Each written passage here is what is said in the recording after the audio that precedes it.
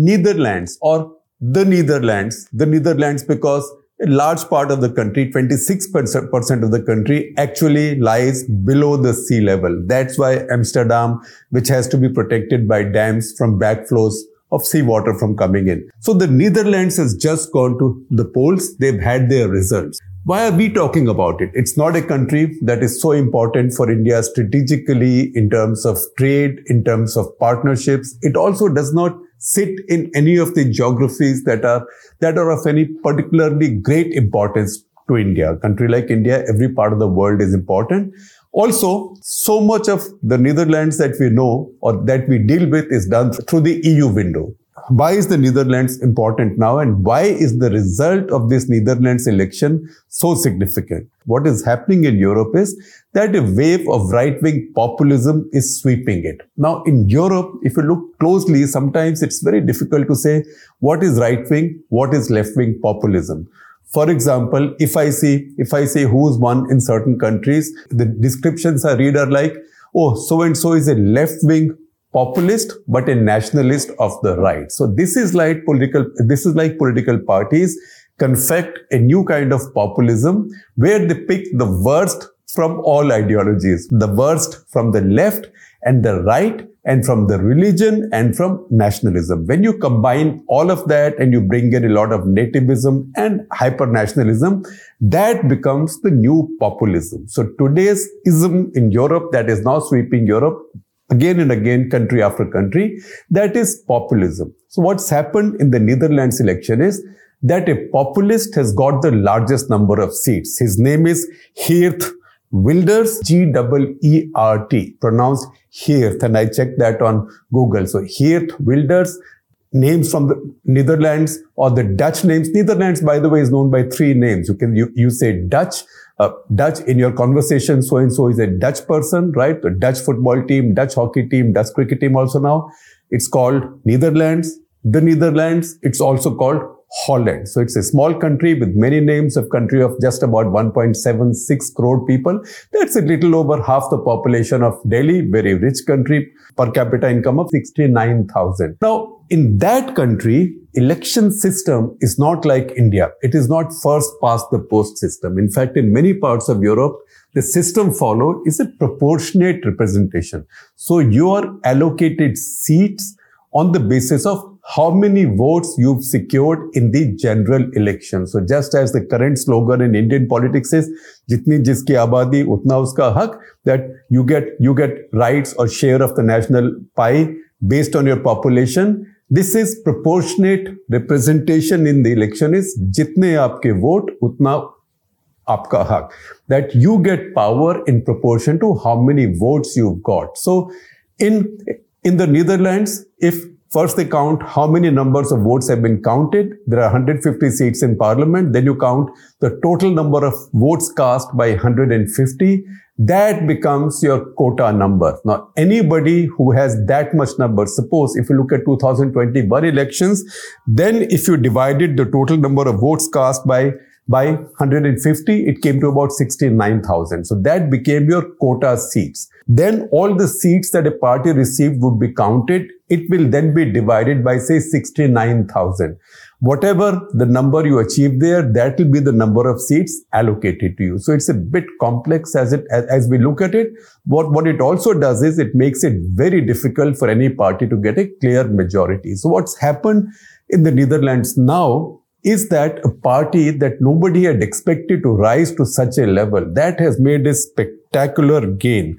And that party has increased its vote share. Now, if you want to see the base in the Netherlands, the base is not that high. So this party had 11% of the vote the last time. Now they've got 23.5% of the vote. Now 23.5% of the vote, you might say it's not too much, but the party next to it has 15.5%. The party after that has 15.1%, and the party after that has 12.8%. Accordingly, seats have been divided amongst them. The largest party, PVV or the Freedom Party, has 23.5% of the vote and 37 members in a house of 150. If you look at the numbers closely, then 37 doesn't sound like such a big number. It's actually one less than being a half of the halfway mark in parliament. So it's about 1/4 of the Dutch parliament. But since this is the largest party, chances of this party of being able to form a coalition with other parties are greater. Now the important aspect is not the party, but its leader. That is Geert Wilders. Geert Wilders is 61. He is probably the most right-wing leader in Europe today. Each time a right-wing leader rises in Europe now, we think, oh, we've now seen the most right-wing leader in Europe that we've seen in a long time. But each new one actually is further to the right of that. We saw Marine Le Pen in France, who hasn't won power, but she's right-wing, and they talk a certain language. They haven't won power yet. They are hoping now that Macron will be weaker and they'll be able to make bigger gains. But more important, we saw Giorgia Meloni win in Italy. We featured her victory and her politics in a full episode of Clutter, of which I will share a link with you. And she rode the same horse that populists are now riding in Western countries. That is against Muslim immigrants, against Islam and its practices. All of this is part of the package, part of the buffet. Against asylees, people seeking asylum, against political correctness, against new definitions of gender, against the idea that you can transition from one gender to the other, etc. That's exactly the same language that Putin talks also, except that Putin has no stress about being elected or about being defeated in a future election. These European leaders, however, are beginning to speak that language. So Geert Wilders, if anything, speaks language which positions him to the right of even Giorgia Meloni. The top item on his ideology, it's quite surprising, and that's why it's so newsy that we are featuring it in a full episode of Clutter. His ideology, the central point of his ideology is anti-Islam. It's to be anti-Islam. We saw another right-wing leader rise just last week in Argentina, that is Javier Milei. His ideology was anti-government, anti the state. He wanted to cut the state to half. In this case, Geert Wilders' ideology is primarily anti-Islam. And that is what his manifestos have been saying since 2006. And I will read some portions of his manifesto to you as we go along. So his ideology, number 1, anti-Islam. Number 2, anti-EU. In fact, he's promising that once he takes over power, they will order a referendum. They call a referendum, which they will call Nexit, based on Brexit, and hoping to get similar results. So anti-Islam, anti-EU, anti-immigration. He wants to close Netherlands' borders, and he wants to also expel undocumented aliens and refugees. And he wants no more asylum seekers and no more refugees. I will give you some quotes from him. And he says, and I quote him, "We want less Islam in the Netherlands, and we will achieve that through less non-Western immigration and the introduction of a general halt to asylum." That's the new European leaders say. Once again, you see with his rise, who are the leaders congratulating him? So all of Europe's right is now lining up to congratulate him. Marine Le Pen from France, and I quote her again, "This confirms the growing attachment to the defense of national identities.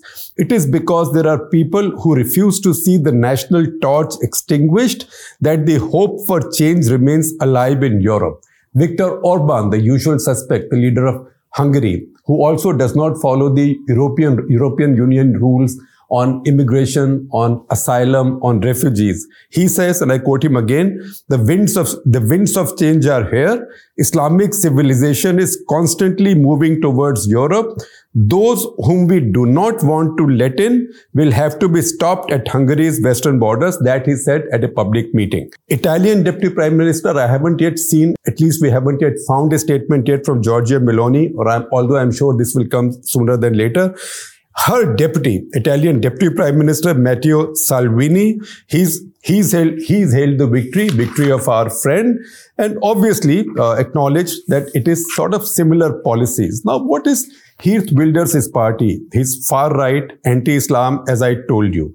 He will now be hoping to form a coalition in one of the other parties. Now, how Dutch politics works, it's quite intricate, so I will not go into all the details of that because that gets too cluttered, except to say, I told you his party got 37 seats, the next party got 25. yet another 24 and 20, and the rest are then divided among parties with 5, 3, 2, 1 seats, because this is proportionate representation.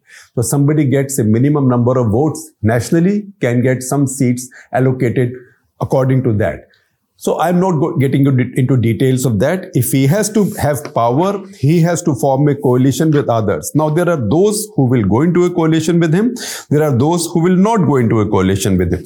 Now, there are some parties in the Netherlands who've said they will not go with him. For example, the combination of Left and Labour and the Green Bloc. They've got 25 seats, the second largest party. Their leader, Frans Timmermans, has said, now is the time to defend democracy. That means they are not going to sign up with Geert Wilders' party. Yet another party which has 24 seats, VVD, they are not ruling out a coalition. However, its leader, Dylan Jesselgoes, who is a woman leader, who expects to be the first woman leader of the Netherlands. She says, her party says that they are open to a coalition with Geert Wilders' party, but they will not give prime ministership to Geert Wilders. And similarly, there's another party, NSC party of Peter Omtzigt. Dutch names are difficult to pronounce. And if you want to see how difficult and how commonly we struggle with pronouncing them, you can also think of some of the South African cricketers whose names we struggle with because they are of Dutch ancestry. So if I pronounce some wrong, my apologies. I went to Google, I tried and I practiced a bit. I think I'm getting Geert Wilders about right, but not the rest of them. I'm not so sure. So Peter Omtzigt's party, NSC party, has softened its attitude towards Geert Wilders. It has 20 seats and it's open to forming a coalition. So once you get this many, you can probably form a government. In the Dutch system, now, before the parties meet to decide on a coalition, they appoint an outsider as a kind of go-between. That outsider then checks out the views of everybody, then helps them set up a coalition. It's a bit like in the Third Front, Congress Party plus Third Front era, when coalitions were to be set against the BJP. There always used to be a Harkishan Singh Surjit negotiating with everybody and then helping them decide who the prime minister should be. The Dutch have a system like that established already. Wilders' own statements, I will repeat many of them for you. He said also, the Dutch hope that the people can get their country back together and that we will ensure that the tsunami of asylum seekers and immigration is reduced. Geert Wilders, of all the European leaders, has particularly targeted Muslims and Muslims among the refugees. Now, there might be other outsiders who've come and settled in the Netherlands, Western outsiders, but his ire is directed only at Muslims. So another of his statements, another of his gems, and I quote again, asylum seekers feast on delightful cruise ship buffets while Dutch families have to cut back on groceries. Right? Now you might say, oh, country with $69,000 per capita income, would they really need to cut back on groceries? But this is how populist nationalists who build their politics by targeting a community or a category of people. In this case, the community is Muslims and category of people is asylum seekers and refugees. So Geert Wilders stands for what? He stands for a ban on Islamic schools, on the Quran, on new mosques, on headscarves in all government buildings. He says that the Quran is as bad as Mein Kampf and both should be banned. You didn't expect to hear that from a European leader, from a Western European leader. And certainly until a few years ago, you did not expect a leader like that to be elected. But Europe is now going through that wave. Sweden, Finland have both elected right-wing led coalitions. Italy has a very strong right-wing led coalition. Poland already has a government that does not like immigration and does not like Muslim refugee seekers, etc. So this is the wave that's now growing in Europe. Geert Wilders is only the latest example, but he's the most extreme of the lot. Netherlands was a colonial power, and all colonial power has a legacy of immigration. The Dutch had colonies in Asia, Indonesia, for example. So a lot of the immigrants in the Netherlands are Indonesian. Suriname in northern South America was also their colony. In fact, a lot of the native Surinamese, Ruud Gullit, for example, they've been prominent members of the Dutch national football team. The wave of Muslim refugee asylee immigration, however, started about 30-40 years back as the Muslim world, Islamic world began to break up. Before that, they got a bunch of immigrants from Turkey and Morocco who had come in looking for jobs, just as Indians, Pakistanis, Bangladeshis go to the Gulf looking for jobs. The difference being when Indians, Pakistanis, Bangladeshis, Filipinos, Indonesians, Sri Lankans go to the Gulf to get jobs there, they do not get citizenship and they don't get voting rights. In any case, in most of those countries, there is no vote anyway. In Europe, they've been able to get naturalized. With all of that, it's not as if the Netherlands is being run over by Muslims. Of Netherlands population, just about 5.5%. Anything between 5 to 6% is Muslim. However, there is one very interesting fact. Like other Western European countries, it is a very irreligious country in the sense that people wear their religious very lightly on their sleeves or on their shoulder, or carry it very lightly on their shoulders, if at all. If you see the surveys in the Netherlands, a large part of Dutch people report their religion as no religion. In France, that number might be even higher. That's why when you get even a small percentage of people who are very close to their religion, who look very religious and who look very distinct, it causes a reaction. And that is the reaction and fear that leaders like Geert Wilders then build on. He again tried to ride that mood or build on that mood after 9/11, because there was a debate over integration of Muslims in the Netherlands society.